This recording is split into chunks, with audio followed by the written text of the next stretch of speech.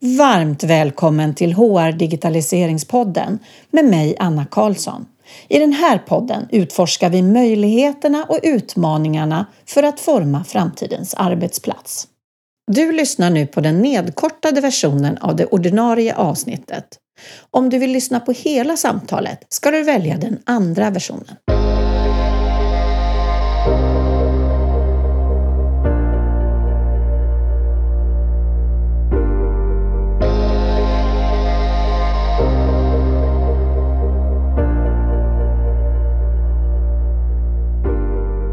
I det här andra avsnittet på säsongen får ni träffa en framåtlutad organisation och det är ICA-gruppen. Vi får ta del av projektet ICA Tech Greenhouse som handlar om att hitta potential internt och omskola till roller inom techområdet eftersom det är en utmaning att rekrytera IT- och techkompetens externt. Tillgången är som alla vet begränsad och det finns många fördelar med att istället omskola internt. ICA-gruppen är en av väldigt få organisationer som arbetar aktivt med detta nya område som trendar globalt men inte riktigt har kommit igång än här lokalt i Sverige. Området har trendord som quiet hiring eller helt enkelt skills och stöttas ofta av någon form av teknik. Jag är otroligt glad att Frida Monsén, Manager Learning Lead och Karin E. Svensson, Chief Information Security Officer på ICA-gruppen, vill dela med sig av sina erfarenheter så här långt. Vi diskuterar skillnaden mellan skills och kompetens, att skapa en lärande organisation, skills tech, chefens roll och mycket mer. Ja, jag letar ständigt organisationer som ligger i framkant och genomför projekt på nya områden.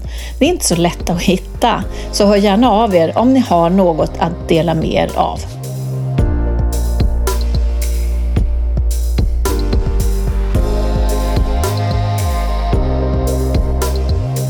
Learnster är morgondagens LMS för lärande organisationer. Upptäck nya möjligheter till kommunikation och informationsdelning för hela din organisation. Bjud in dina ämnesexperter i framtagningen av interna utbildningar och lärresurser och följ upp på dina medarbetares framsteg. Allt i ett och samma verktyg. Med Learnster tar du kunskapsdelningen till nästa nivå. Gör som ICA-gruppen och närmare 200 andra framåtlutade organisationer. Transformera lärandet med stöd av Learnster. Läs mer på learnster.se.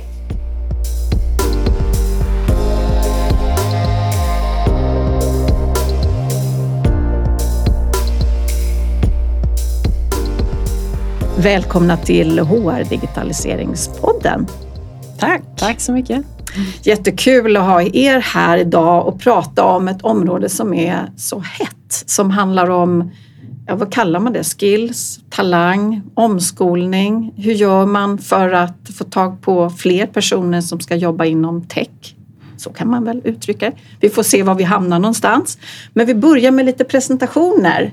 Så vem vill börja? Karin tänkte jag nästan. Ja, jag kan börja. Karin, jag jobbar då på ICA, är idag CISO, Chief Information Security Officer, och har tidigare jobbat bland annat som stabschef inom IT-ledningen under lång tid, men har en bakgrund på faktiskt HR för länge sedan nu, men beteendevetare, och sen har jag utvecklat mig på lite olika sätt och så sen dess. Spännande bakgrund tycker jag. Ja, men du har varit länge på ICA? Jag har varit länge på ICA, över 20 år faktiskt. Ja, fantastiskt. Ja. Vi kommer ju tillbaks till det. Och så har vi Frida. Ja, precis. Frida Monsén, jag jobbar som Manager Learning Lead på ICA-gruppen. Och det betyder att vi jobbar med alla ICA-gruppens bolag kring lärandefrågor. Men ICA, organisationen, det är ju en lite speciell organisation eller företag, eller vad ska man säga, med sin struktur, med sina handlare och liknande. Precis. Och Karin, du som har varit där länge, kan inte du berätta lite grann om Jag ICA? kan berätta lite. ICA består ju till största delen av dagligvaruhandel, alltså våra 1300 handlare och våra livsmedelsbutiker. Men det som inte alla ser alltid är ju den här stora organisationen som finns bakom butikerna. Där det handlar om att skapa allra bästa förutsättningar. Att analysera kundbehov, enormt mycket data som vi vill för att ha det bästa sortimentet. Vi tar fram avtal med leverantörer, vi säkrar transport till alla våra lager och sen ut till butikerna. Det är ett väldigt flöde av varor här varje dag. Men också e-handeln bakom det då. Och det som är speciellt, som du säger Anna, med ICA är ju att handlarna är ju helt egna företagare.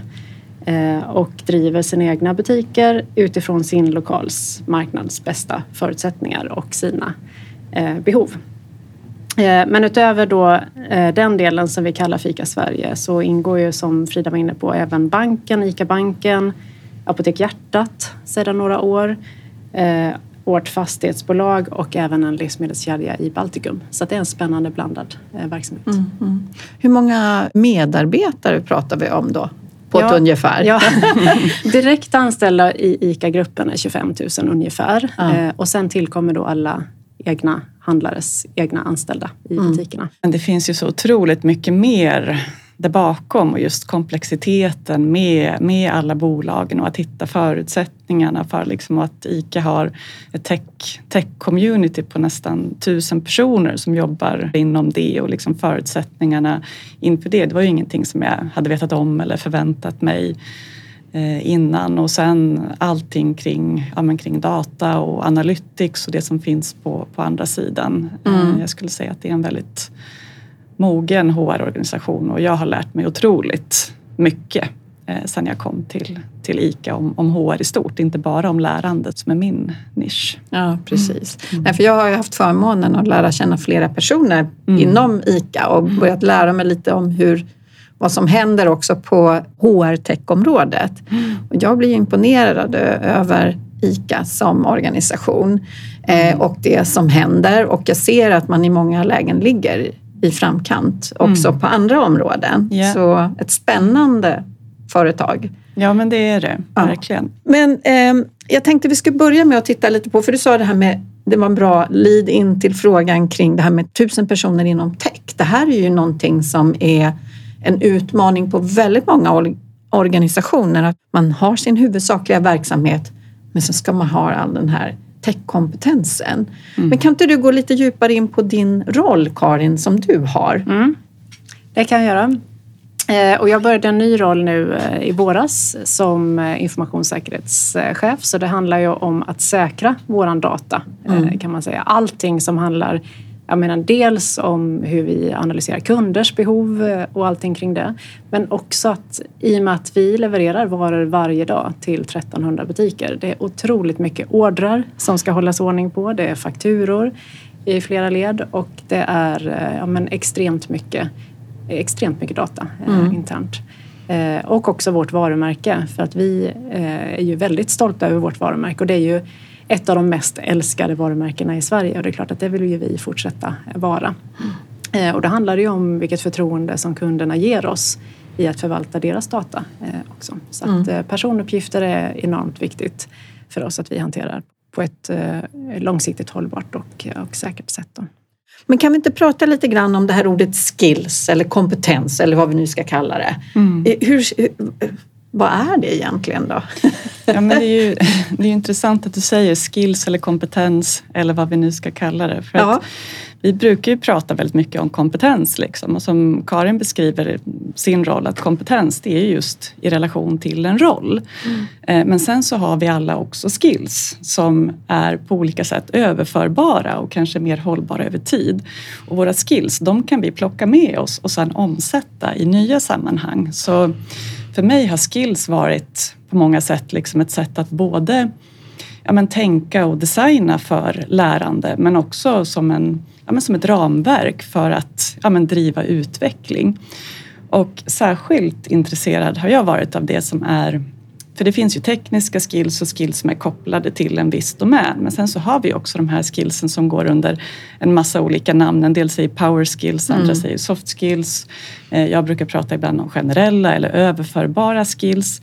Och det tycker jag är otroligt intressant. För ofta är det ju de som gör att vi faktiskt har möjlighet att flytta mellan roller och att faktiskt lyckas i det som vi tar oss för. Du nämnde nyfikenhet till exempel som en sån del. Vi har samarbete, vi har analytiskt tänkande, kreativitet och så vidare. Ja, för det här är ju...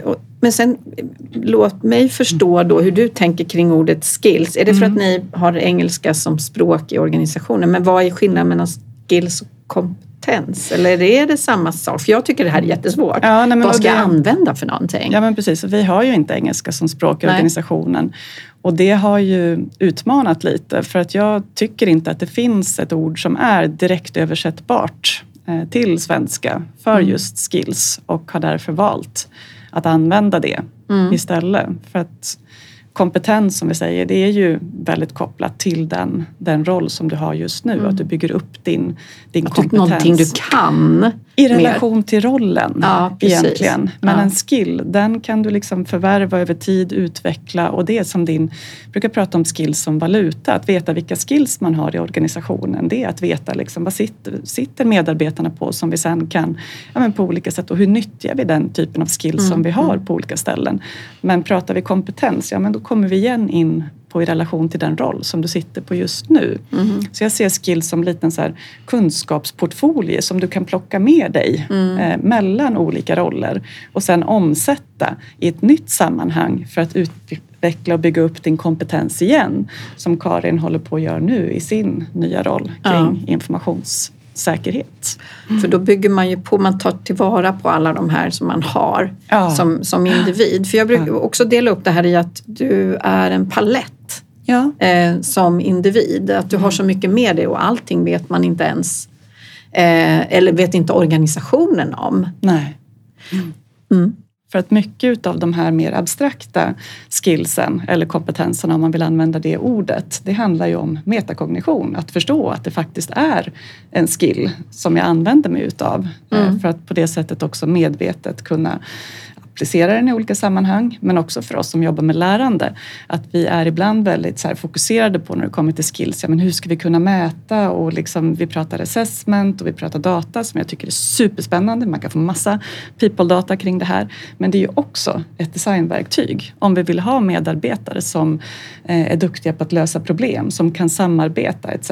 Men då måste ju våra lärandeinsatser vara utformade på det sättet också. Då kan vi ju inte bara sätta dem på en digital kurs eller i ett klassrum eller någonting annat. Liksom.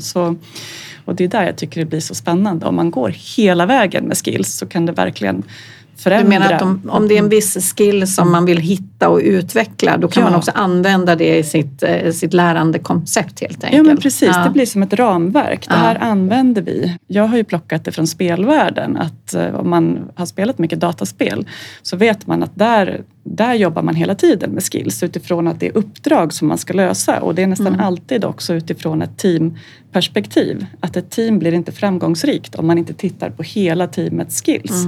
Vad har vi för olika delar och hur kan vi tillsammans lösa uppdragen? Jag tycker det är jätteintressant, också kopplat till det här som vi pratade om med tech.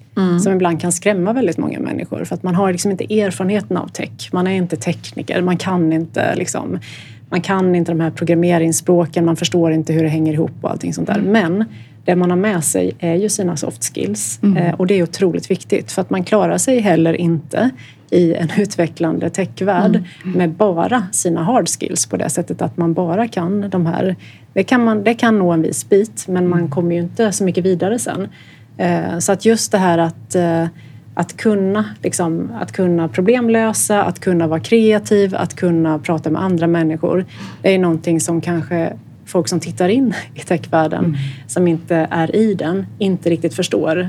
Och så många som varit lite frågande till mitt karriärbyte eller vad vi nu ska kalla det, men byta bana då från HR till tech. Att det bar ju otroligt långt. Man ska ju veta det att inom techbolag så är man otroligt kunnig inom HR och mänsklig utveckling, därför att det krävs hela tiden att människor utvecklas. Och de typen av kunskaper blir också otroligt viktiga för att få ut något värde av tekniken. Så att är man duktig på sina soft skills så då kan man ha en framtid inom tech, jag bara säger det. Ja, men precis. Men att vara duktig, hur är det där med självinsikt? Hur ska man göra för att upptäcka sina skills? Alltså om man är yngre eller kanske aldrig har funderat på det. Vad är det bästa verktygen för att få fram vilka medarbetare då som har vad? och som behöver vad då i sin utveckling. Ja, men det där är ju jättespännande. Och där har ju vi jobbat, alltså vi är ett väldigt relationsbaserat företag och mycket har ju handlat om personliga kontakter. Att liksom, någon som känner någon som vet att och etc. då. Och det är där jag tycker det blir intressant med vilka möjligheter som kommer med den nya generationens tekniska plattformar kopplat till skills till exempel. För det var ju något som vi märkte när vi började jobba med upskilling eller vidare, vad ska vi säga på svenska? Omskolning eller uppskolning. Uppskolning av våra medarbetare. Att då gick ju jag runt och pratade med alla och frågade och vad behöver vi och vad är behoven etc. Men det tar ju jättemycket tid och det blir ändå inte en valid bild skulle jag säga. Hyfsat blir det ju.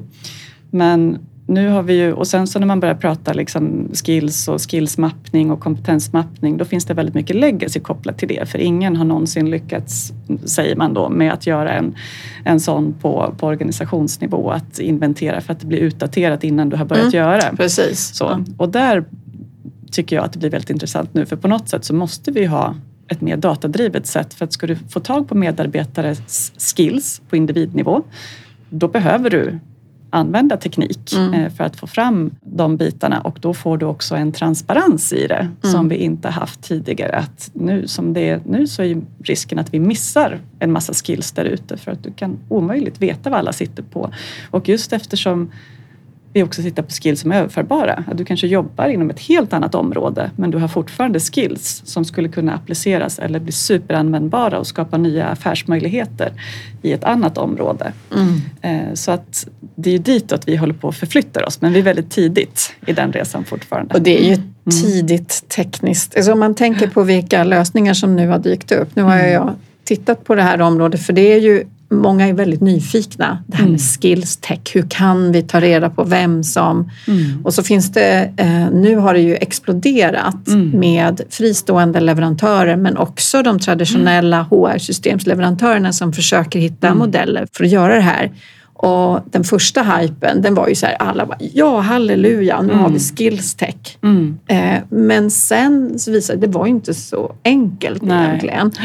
Men jag tycker det är intressant att man går från så många olika angreppssätt och testar nu. Så alla de här olika leverantörerna kan ju titta från att du gör själv self-assessment. Alltså du själv talar om vad du är bra på, vad du gör, och även då fritid. Eller titta på vad du gör och hur du beter dig, vad du skriver om. Alltså det finns så många olika sätt att samla ihop den här informationen. Jag håller ju helt med. Att teknikens möjligheter här, att hjälpa dig att förstå vad du faktiskt har mer. Det är inte alltid man förstår själv vad man har för. Sen är ju frågan om man vill göra det här på liksom makroperspektiv på företaget. Men då måste ju också organisationen vilja nyttja sig av det. Och hur ska man göra det?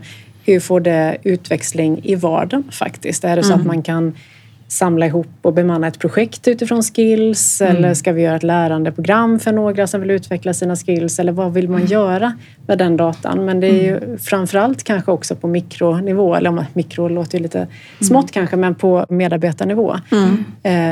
Alltså för det handlar ju om enskilda medarbetare och vad den också närmaste chefen kan föra för typer av samtal med medarbetaren. Hur man kan få den att komma loss. Och mycket det som vi har pratat om också, att ha ett sammanhang där chefen inte känner att man äger sina medarbetare, att medarbetarna jobbar på företaget och kan utvecklas i det. Men det behöver liksom komma till någonting, inte bara insamlandet av skills, utan vad vill man som företag och vad ger man för förutsättningar för att använda.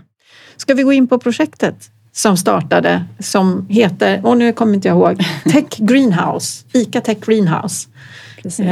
Så jag menar, allt det här som jag pratat om nu, skills och förutsättningar, har ju med det att göra. Men hur kom det här projektet till? Vi hade byggt upp ett behov, eller det har skapats ett behov hos oss under ganska lång tid. Jag hade börjat sätta ord på detta för vår egen del och liksom börjat prata om vi måste göra någon typ av systematisk satsning.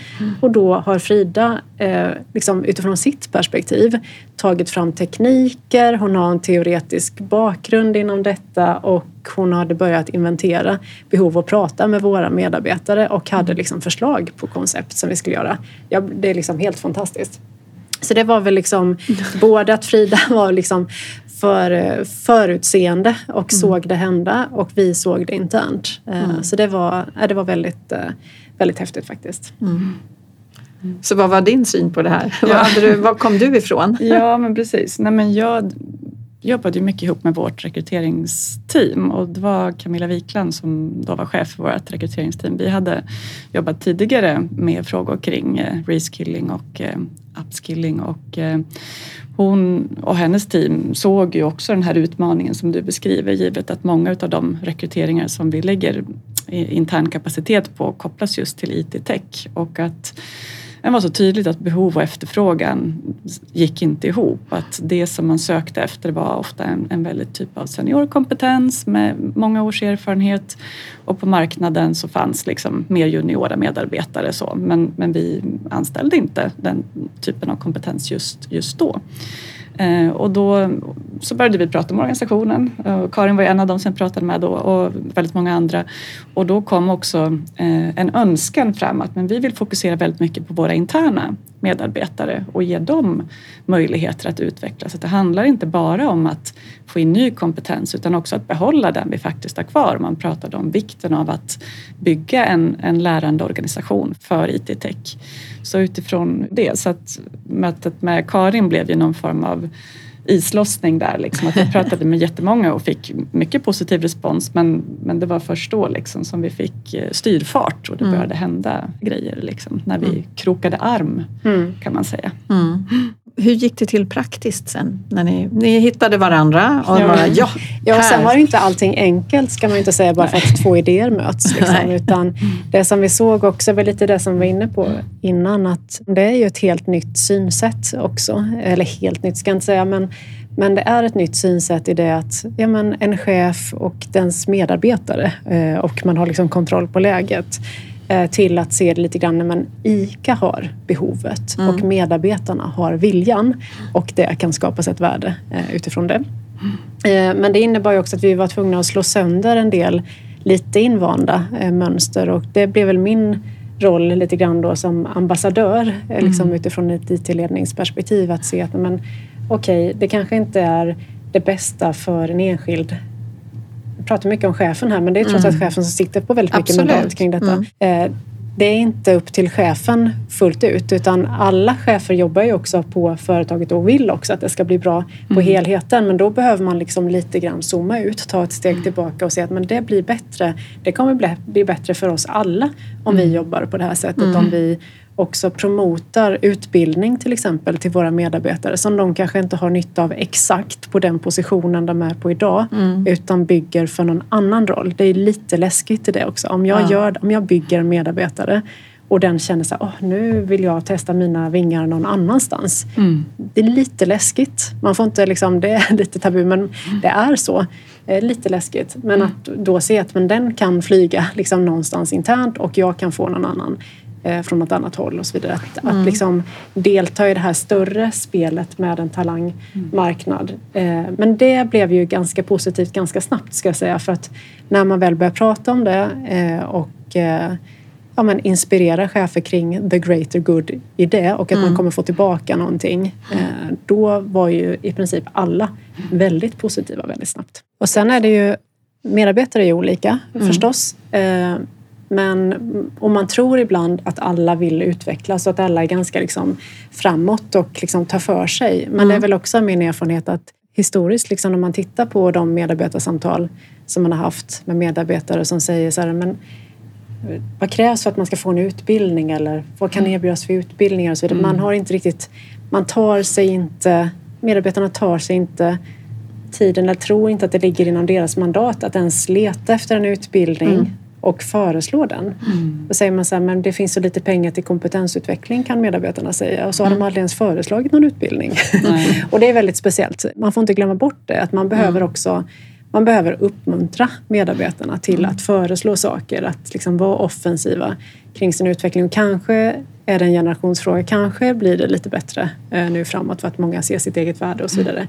Men man får inte missa det, och då behöver man också prata inte bara som enskild chef, utan man behöver prata som organisation till sina medarbetare. Att det här är vad vi vill, det här är vad vi önskar av er. Och det är ju ett värde som man redan har då vid rekryteringstillfällena. Man visar upp det här, för det är ju precis det som alla undersökningar visar på. Att det är många som letar efter organisationer man kan få utvecklas. Sen kanske man hamnar i en roll där man vill stanna. Det är ju fine med det.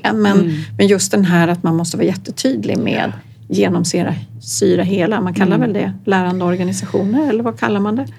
Ja, men lärande organisation, det är ju ett begrepp som vi använt länge liksom. Men sen att faktiskt komma dit, det är ju ett ständigt dynamiskt, organiskt arbete. Man blir ju aldrig klar som lärande organisation. Egentligen skulle jag säga. Hur hittar ni personer och vet vilka som har den här potentialen att kunna då omskolas till en tech-roll eller en dataanalyt eller vilka roller det nu är som ni har valt att fokusera på? Ja, men precis. Men nu så har det varit egentligen annonsering, intern annonsering. Det är framförallt ICA-banken som har kommit långt med sin del kring reskilling. Och det vi tittar på nu, då blir det annonsering både externt och internt liksom, för att få till den här mixen. För vi tror fortfarande att vi behöver få in människor. Så att det är en del kring själva reskilling-benet. Och sen så ska vi också komma ihåg att det är många chefer som är duktiga och gör det här själva med sina medarbetare. Vi är ju bara involverade i delar av det. Och reskilling-delen är ju en del. Sen har vi ju den delen som också är mer att liksom hela tiden uppdatera din kompetens. Att vi vet dels vad som är viktigt för organisationen, vad behöver vi vara på något års sikt och vad behöver våra medarbetare för att fortsätta vara relevanta i befintliga roller. Så att mycket kring det som vi har gjort har ju varit en kombination av att vi rent praktiskt arrangerar bootcamps utifrån de principer som vi tror på, det vill säga praktiskt, hands-on, lärande, mycket problemlösning, samarbete som man kombinerar med byggandet med egna digitala lärresor, lärande i sitt team där majoriteten av lärandet faktiskt sker och att börja bygga strukturer för mentorskap, att man ska kunna hitta andra som kan hjälpa en ta vidare sitt lärande. Så det är liksom den ena delen. Men den andra delen är ju våra ledare. Att faktiskt också bygga kompetens i organisationen. Hur jag själv stöttar mina medarbetares lärande.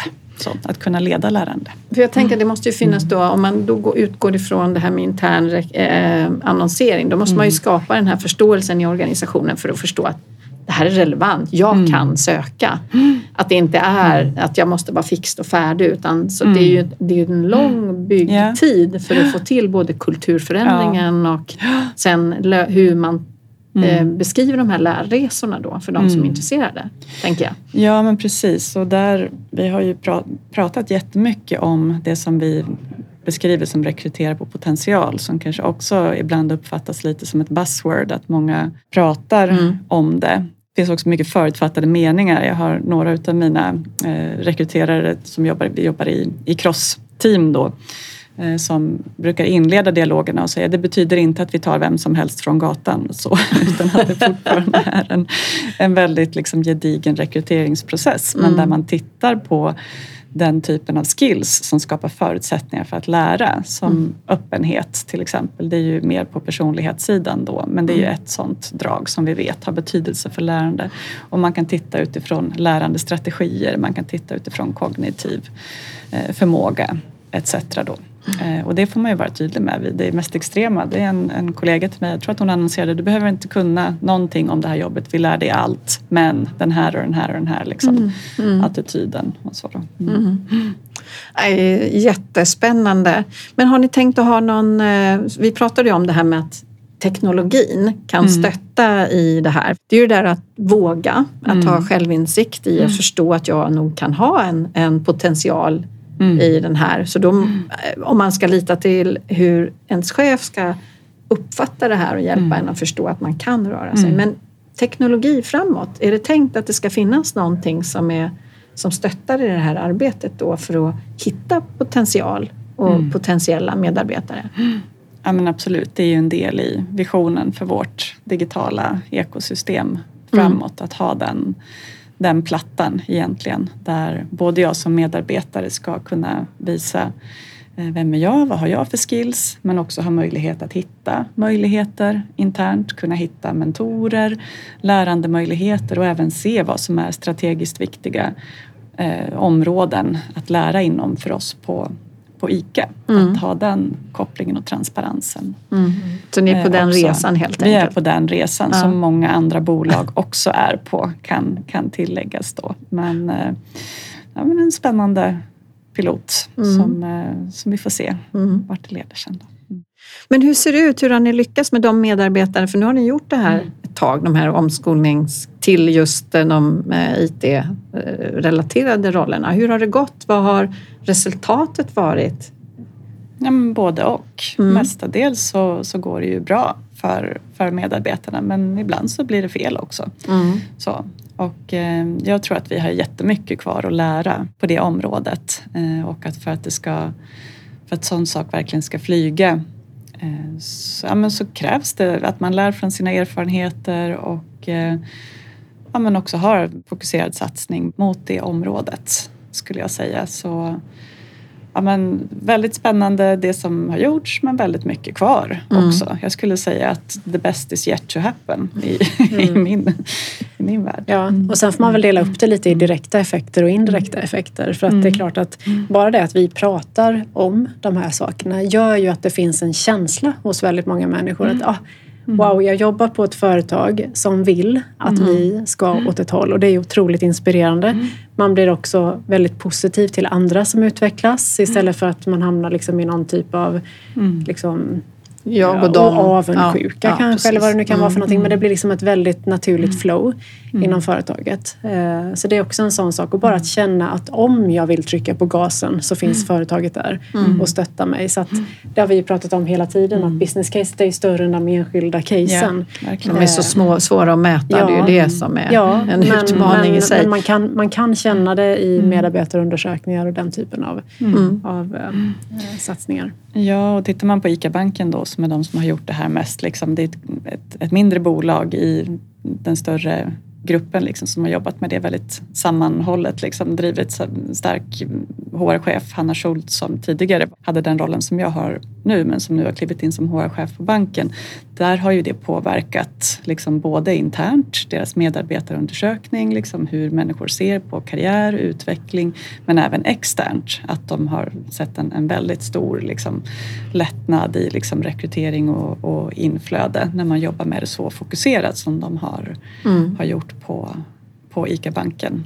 Och då är det kanske inte så att procentuellt sett är det kanske ganska få roller som har blivit reskillade, men potentialen är ju enorm. Och känslan då?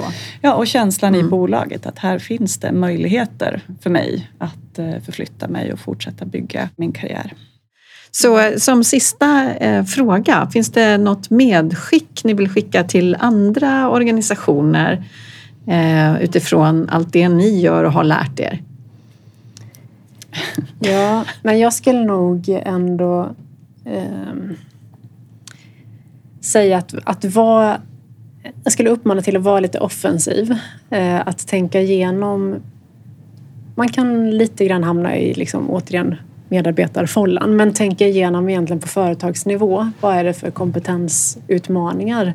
Vad är det för kompetensproblem man har idag? Och om man tänker på vad har företaget eller organisationen för uppdrag? Hur ser den målgruppen ut? Hur förändras kunderna? Till exempel kundernas behov. Hur förändras de leverantörer man har? Liksom vad de kan erbjuda, och har man möjlighet att ta vara på den potentialen som sker just nu i den kompetensbasen man har? Eller skulle man behöva skifta på något sätt internt? Liksom inte de uppenbara kompetensproblemen hela tiden, och vi saknar den här typen av kompetens, utan vad är det för att verkligen nyttja företagets potential? Titta på vilka kundbehov är det egentligen man skulle kunna tillfredsställa om man jobbade på ett annat sätt.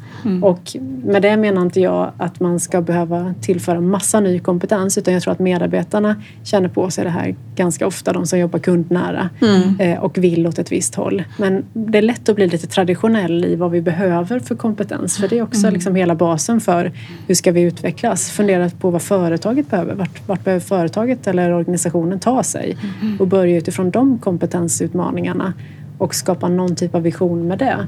För att där tror jag att där får man med sig medarbetarna väldigt enkelt också, för att de vet också vad som är på gång utanför företagets väggar. Så det tror jag finns en enorm potential att återigen ta ett steg bakåt, zooma ut lite och titta på vart är egentligen företaget på väg.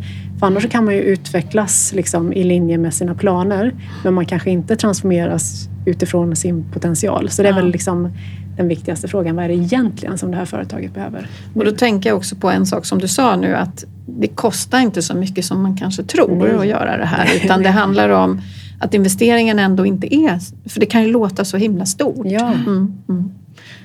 Kom du på någonting du vill skicka med?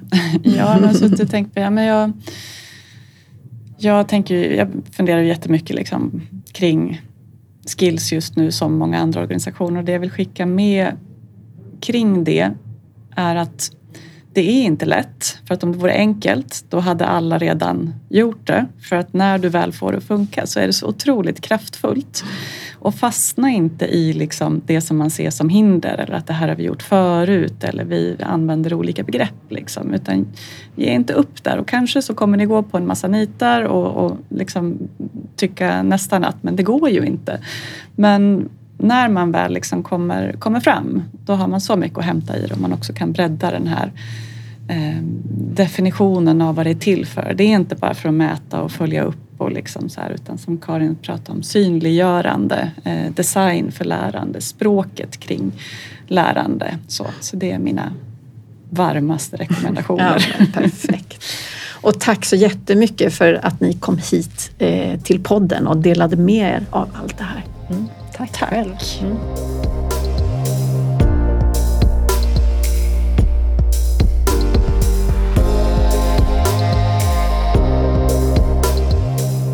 Tack för att du har lyssnat på ännu ett poddavsnitt från HR Digi. Vi stöttar innovation och digitalisering för framtidens arbetsplats genom att erbjuda vår kunskap i form av konsultstöd, utbildning och coachning. Du hittar info om både podden och oss på hrdigi.se.